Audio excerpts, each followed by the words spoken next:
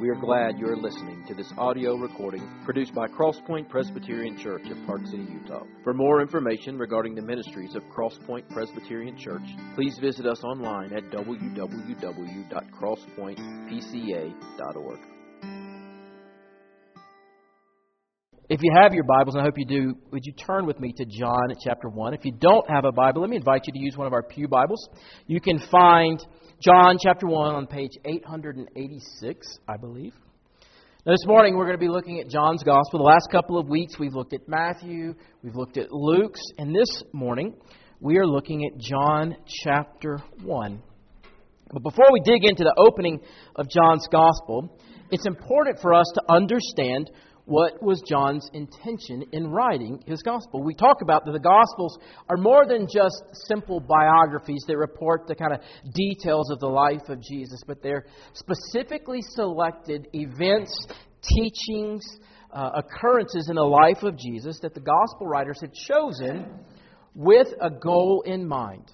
For Luke, he said, I tried to put together a compilation so that you might believe these things concerning Jesus the Christ. For John, he has a similar kind of intention. If you go to John chapter 20, towards the end of John's Gospel, he tells us exactly why he wrote this. He says in verses 30 through 31, Now Jesus did many other signs in the presence of the disciples, which are not written in this book, but these are written so that you may believe that Jesus is the Christ, the Son of God, and that by believing you may have life in His name. So John says that there are whole multitude of things that Jesus did. But they didn't write them down because they wrote these specific things down so that we might believe that Jesus is the Christ. And that's a title. Sometimes we think of Jesus Christ, we think of Jesus is His first name, Christ is His last name, His family name. But it's actually a title. So it's most accurate to refer to Him as Jesus the Christ. And the word Christ is just our English translation of the word that would get translated Messiah, which just means that He is the chosen one of God to save God's people. And so John says that I've written these things that you might believe that Jesus is the Christ, the Son of God, and that by believing in His name, you might find life.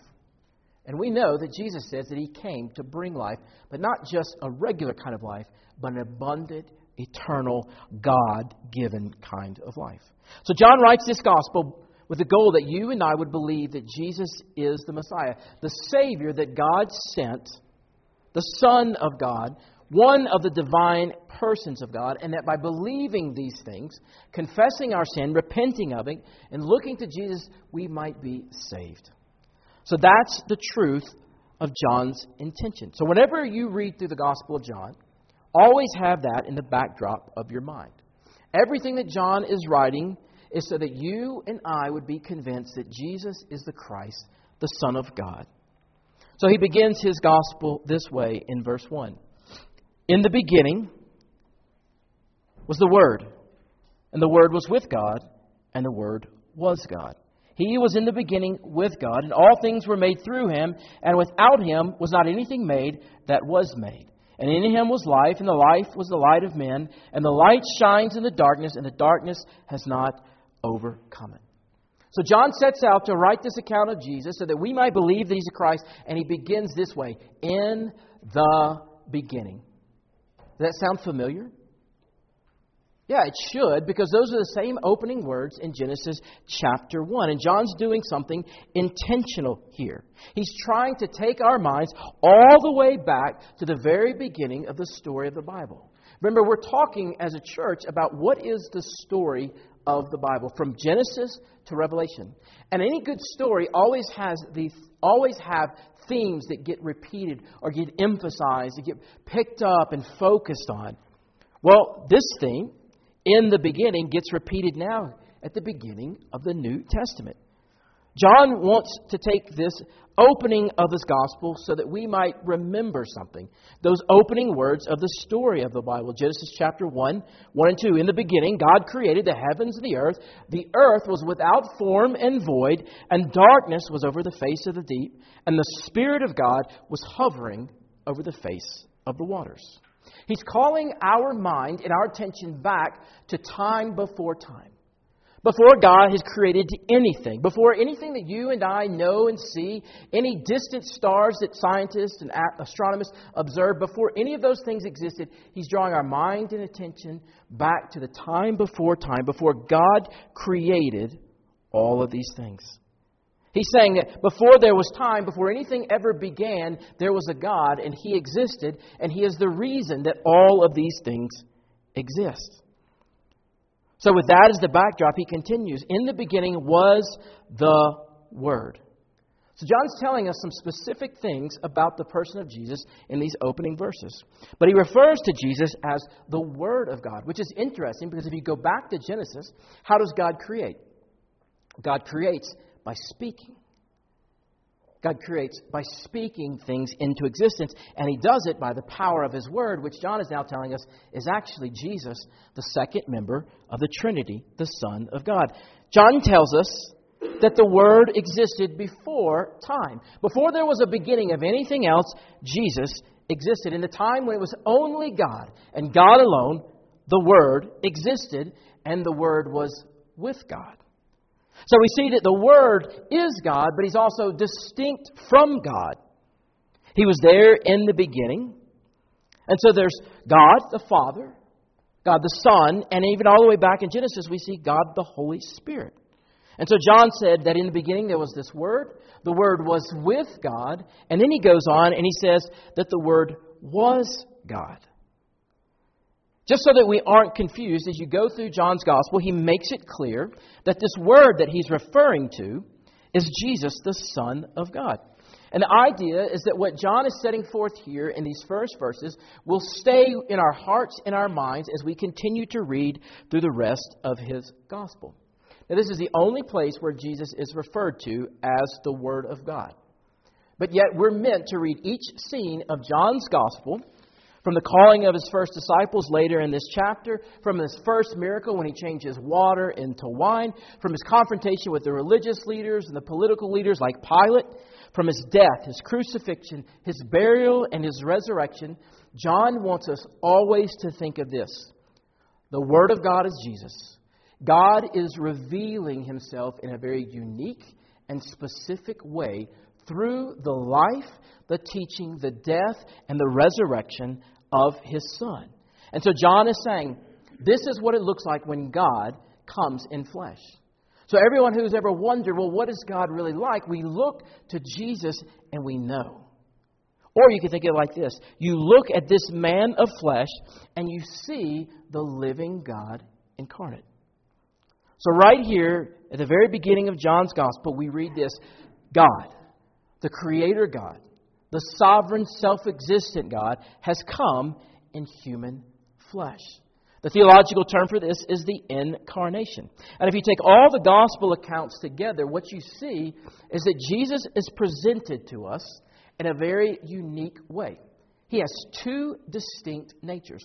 Jesus is at the same time 100% fully divine. He is 100% God. And at the exact same time, He is 100% human. He is at one time 100% divine, 100% God, and at the exact same moment, He's 100% human. We see that here in John's Gospel. He has two distinct natures. Jesus is the Word who was God, who was with God in the beginning, but He's now the God who was made flesh and dwelt among us. Jesus was fully God and fully man in one person, and He will continue to be that forever. His divine nature was not changed when He became flesh. Instead, the Word, the divinity or the deity of Christ was joined with the humanity of Christ, and neither one of those things was altered. So He's not just merely a man who had God's kind of special favor or blessing upon Him. He wasn't just a man who had more of God in his life, but He was at the exact same time fully God, God in flesh who dwelt among us and fully human. He is the second person of the Trinity. That's why the author of Hebrews says, the Son is the radiance of God's glory, the exact representation of His being, sustaining all things by His powerful Word. So Jesus is fully God, fully human. Those aren't mixed, but they're distinct. They're not combined into some new kind of nature, but they're two distinct natures and realities that exist at the same time, separate but functioning in this one person, the person of Jesus. And we refer to this in a theological term as a hypostatic union. So that's your kind of $1,000 theological word for the day. A hypostatic union, that Jesus has two natures existing at the exact same time, 100% fully God, 100% fully human. Now, his humanity is important, and the fact that Jesus is born of a virgin shows and makes certain things possible. It makes possible the uniting of the divinity or the deity of Christ and the humanity in one person, but without the inherited sin nature that would have come from his Father, from a biological father. We read about this in Galatians chapter 4.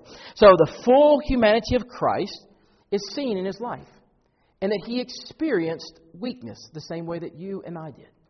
Jesus would get tired. Jesus would get hot. He was limited by having a human body, a mind, a soul, and emotions like you and I do, and yet he was without sin and perfect in every way. So his full humanity means that he is able to accomplish for us the obedience, the righteousness that's required by God. So when Jesus obeys the Father, he does that, and then that's credited to you and to me because he was 100% fully human, obeying the law and the commands of God completely. Romans chapter 5 talks about this. But not only that, not only does he represent us in his active obedience, but he also becomes the substitute, the sacrifice for us on the cross. So the incarnation is the act by which the Son of God, the second person of the Trinity, humbles himself and takes on human flesh and inhabits a body. But he's also fully divine. That's why he's called the Word who was God and who was with God. That's why he allowed people to worship him. He was called Lord in places like Luke chapter 2. He accepts those things that are rightfully his as God. That's why throughout John a couple of years ago we went through a sermon series in which Jesus makes all of these great I am sayings. And they were offensive to the religious leaders because they understood what he was saying. He was taking the covenant name of God that was revealed to Moses through the burning bush, Yahweh, and he was saying, I am. You know that. Well, I am the I am. I am the good shepherd. I am the door. He claimed to be God, and that's why the religious leaders wanted to put him to death. So, at the same time he's fully human, he's fully divine, he's omnipotent, he's eternal, he's omniscient, he's sovereign, and he's worthy of worship. So Jesus' humanity was fully necessary, but his deity is necessary as well. Because only someone who's infinite could bear the penalty of sin. We know that salvation is from the Lord, and so only someone who is truly God could be the one who creates or becomes the mediator between sinful humanity and a holy God. So Jesus comes. He's the unique communication that reveals to us who and what God is like. So we have to be careful that we don't fall into error about what it means that Jesus is God in human flesh. A couple of these errors are this, that he had a human body, but he had a divine spirit or divine mind. Or some people believe throughout history that he had two distinct persons. There was the divine Christ and the human Christ. Some say he had only one nature, what was more human than you and I are, but less than fully divine like God is. But the actual Orthodox Christian definition was kind of established and defined in Chalcedon in around AD 41. And they rejected all of these adequate views, and it said this, that Jesus is the eternal Son of God, that he took to himself a truly human nature, that his divine and human natures remain distinct and retain their own properties, and yet they are eternally and inseparably united together in the one person of Jesus. So this definition means that one nature does some things, the other nature does not, and anything either nature does, Jesus does completely. So we have the doctrine of the Trinity presented right in the very beginning of John's Gospel. One God who exists in three persons at the same time. Father, Son, Holy Spirit. So John's writing about the second member of this Trinity, and he calls him the Word. And he says that all things were made through him, and without him nothing was made that was made. And in him was life, and the life was the light of men. That light now shines in the darkness, and the darkness has not overcome it. And then we have this abrupt transition.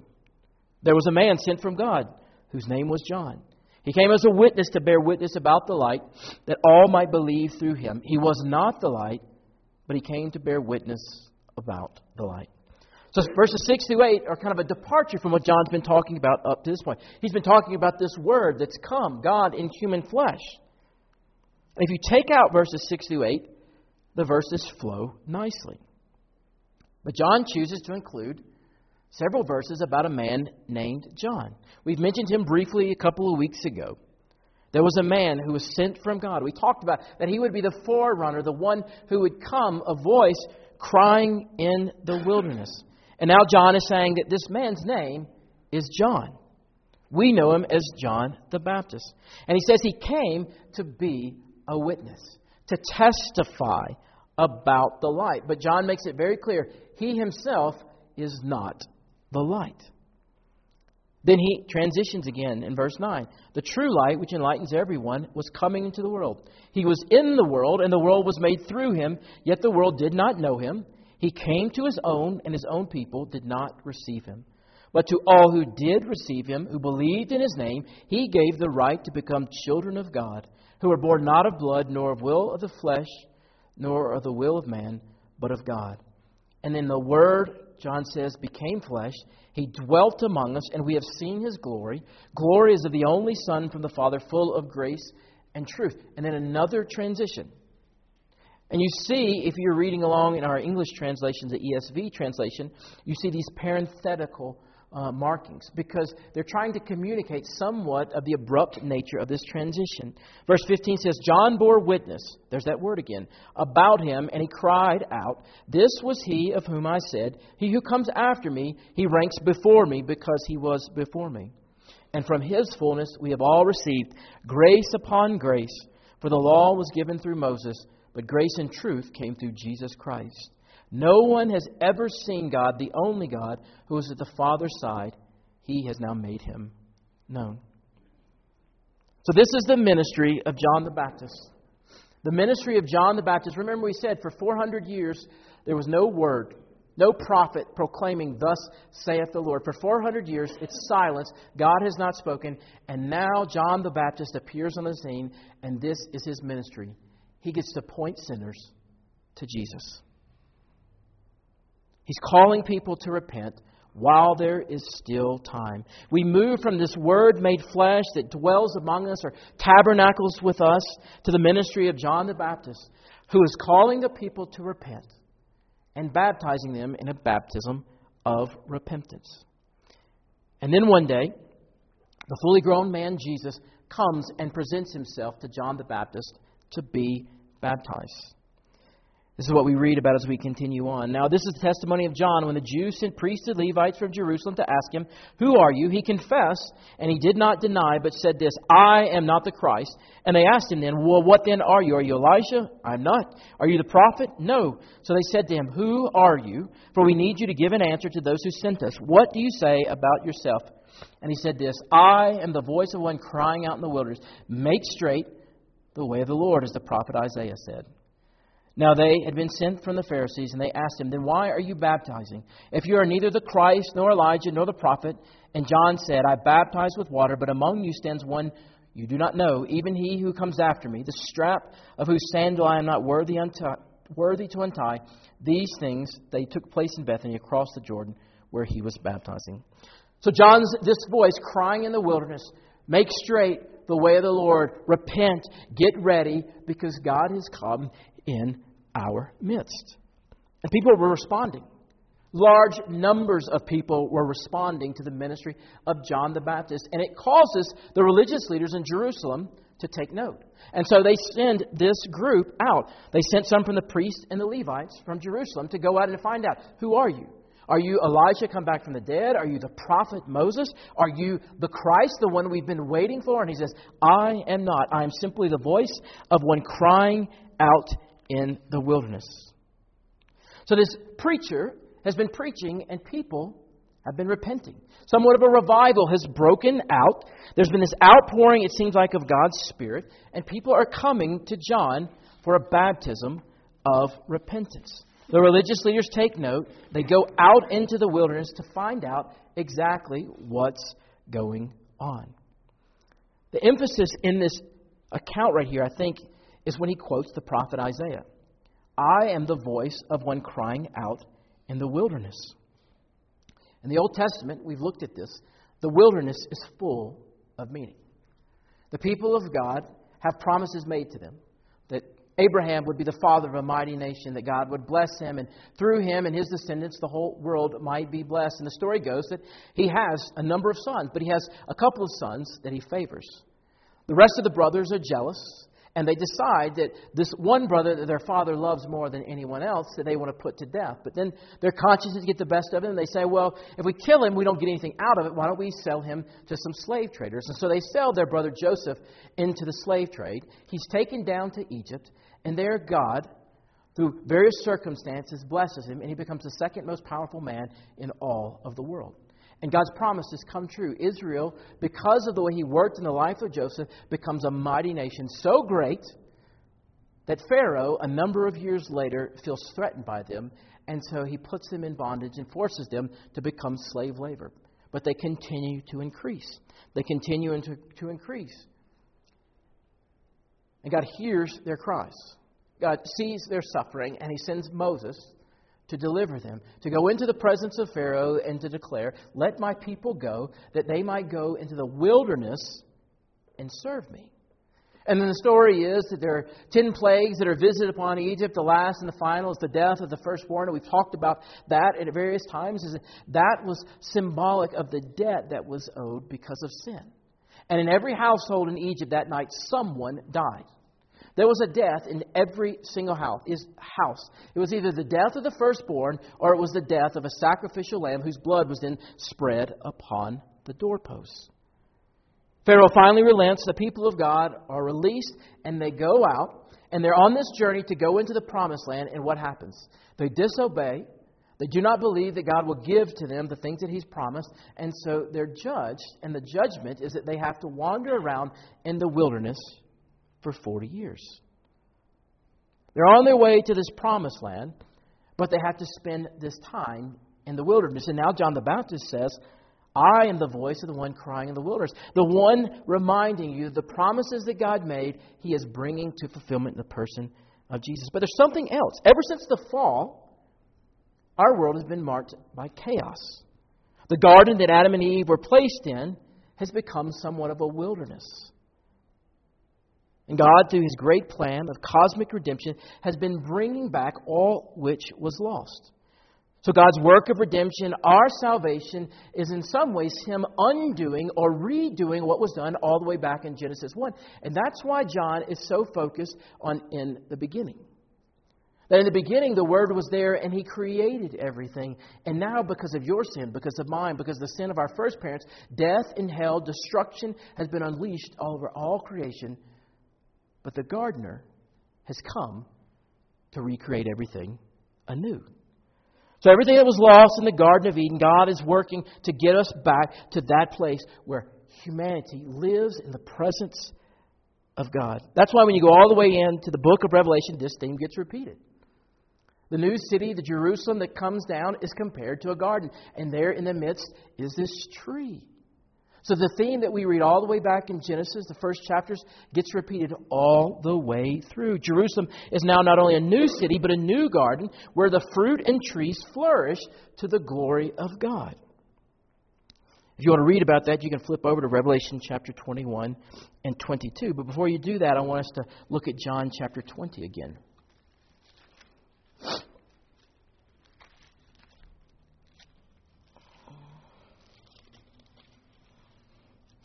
Start in verse 11. This is the resurrection of Jesus. Mary, she goes to the tomb. And John says in verse 11, but Mary stood weeping outside the tomb. And she wept. She stooped to look into the tomb, and she saw two angels in white sitting where the body of Jesus had lain. There was one at the head, one at the feet. And they said to her, "Woman, why are you weeping?" And she said to them, "They have taken away my Lord, and I do not know where they have laid him." And having said this, she turned around, and she saw Jesus standing. But notice what John says. She did not know that it was Jesus. And Jesus said to her, "Woman, why are you weeping? Whom are you seeking?" And supposing him to be the gardener, she said to him, "Sir, if you have carried him away, tell me where you have laid him, and I will take him away." And then Jesus said to her, "Mary." And she turned and said to him in Aramaic, "Rabboni," which means teacher. And Jesus said to her, "Do not cling to me, for I have yet ascended to the Father, but go to my brothers and say to them, I am ascending to my Father and your Father, to my God and your God." And so she went and announced to his disciples, "I've seen the Lord," and that he had said these things to her. What's interesting is that John includes these details. None of the other gospel writers do. That she's there, she's looking for the body of Jesus, that he appears to her. She does not recognize him, but he says she supposed him to be the gardener. I think John is doing something very, very important. This is not some accidental mistake. He is the gardener. He's the gardener that spoke all things into existence all the way back at the beginning of Genesis. He's the gardener who will take everything that we have broken because of our sin and our defiant disobedience and will recreate it where sin and death are no more. See, Jesus begins his suffering in a garden. If you think about the story of the gospel, you remember he takes his disciples and he goes to a garden, and that's where he agonizes over the cross. Isaac Ambrose, he explains the significance of this garden motif in the Gospels, both in regard to the beginning of Jesus' suffering in the Garden of Gethsemane, but also at the end of his suffering in the garden where his body is laid to rest in a tomb. This is what he writes. He says, Jesus went forth with his disciples to where there was a garden in John chapter 18. There are many mysteries that are included in this word, and it is not without reason that our Savior goes into a garden. Why? Because a garden was where we first fell. And therefore, Christ made choice of a garden to begin the great work of our redemption. And that first garden was the beginning of all evils, and in this garden is the beginning of our restitution, or our rescue, or redemption from all evils. In the first garden, Adam was overthrown by Satan. In the second garden, the second Adam overcame, and Satan himself is overcome. In the first garden, sin is contracted, and we are forever indebted by our sins to God. In this garden, sin is paid for by the great and precious blood of the Lamb of God. In the first garden, we eat of the forbidden fruit. And in this garden, Christ sweats it out with a bloody sweat. In the first garden, death enters into the world. In this garden, life comes to restore us from death and bring us to life again. In the first garden, Adam's liberty to sin brought all of us into bondage. And in this garden, Christ, being bound and fettered, sets us free to liberty. He goes on, a garden was the place where we fell. Christ chooses a garden to begin the great work of redemption. He is the second Adam. So everything that was lost in that first garden, he is going to undo or recreate starting in a garden. He's showing us that everything that Adam and Eve failed in, he will be faithful to fulfill. What was lost in that garden is now started in the plan of redemption. He was buried and he was raised to life in a garden. And when Mary Magdalene comes and looks for the body of Jesus, she sees him but not recognizing him. She mistakes him for the gardener because he is. Sinclair Ferguson sums it all like this. Adam was to garden the whole earth for the glory of God the Father, but he failed. Created to make the dust fruitful, he becomes part of the dust. The Garden of Eden becomes the wilderness of this world. But John's Gospel records what happened on that first morning of the resurrection. The beginning of the new creation, Jesus, the firstborn from the dead, is raised to life. But she does not recognize him. Mary instead spoke to him, supposing him to be the gardener. Well, who else would it have been at that time of the morning? The gardener. Yes, indeed, Sinclair Ferguson writes. He is the gardener, the second man, the last Adam, who is now beginning to restore the garden of God. Later that day, Jesus showed his disciples where the nails and the spear had drawn blood from his hands and side, where the serpent had indeed crushed his heel, but he had in turn crushed the serpent's head. And now he's planning to turn the wilderness of God, our lives back into the garden of God. Soon he would send his disciples into the world with the good news of his victory, that all authority that had been lost by Adam had now been regained, and that the world was being claimed by Jesus the Conqueror. That's why the closing scenes of the book of Revelation show us a new earth, a new heaven coming down that looks like a garden. Because Jesus is the gardener. Think about it. If he was there at the beginning and if he could create and speak all things into existence, then no matter how bad you've messed up your life, no matter how bad I've messed up my life, if he can create it out of nothing, which is the term ex nihilo that we talk about creation, then he can take the constituted broken parts and put them together in a beautiful way and renew and recreate the lives of his people. Think about it. If you had an old car, let's say a 1972 Pontiac Grand Prix. Now, that was originally designed by John DeLorean. And you found this car buried in a farm field, and you decided you wanted to restore it. But you didn't have the expertise and the required skills to do this. Who would be the best person to identify and to target as your team leader for this restoration project?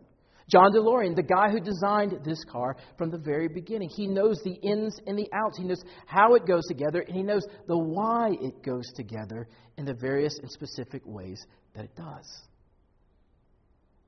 All of your attempts at self-salvation, trying to make your life a garden where you can live and experience the presence of God, will fail.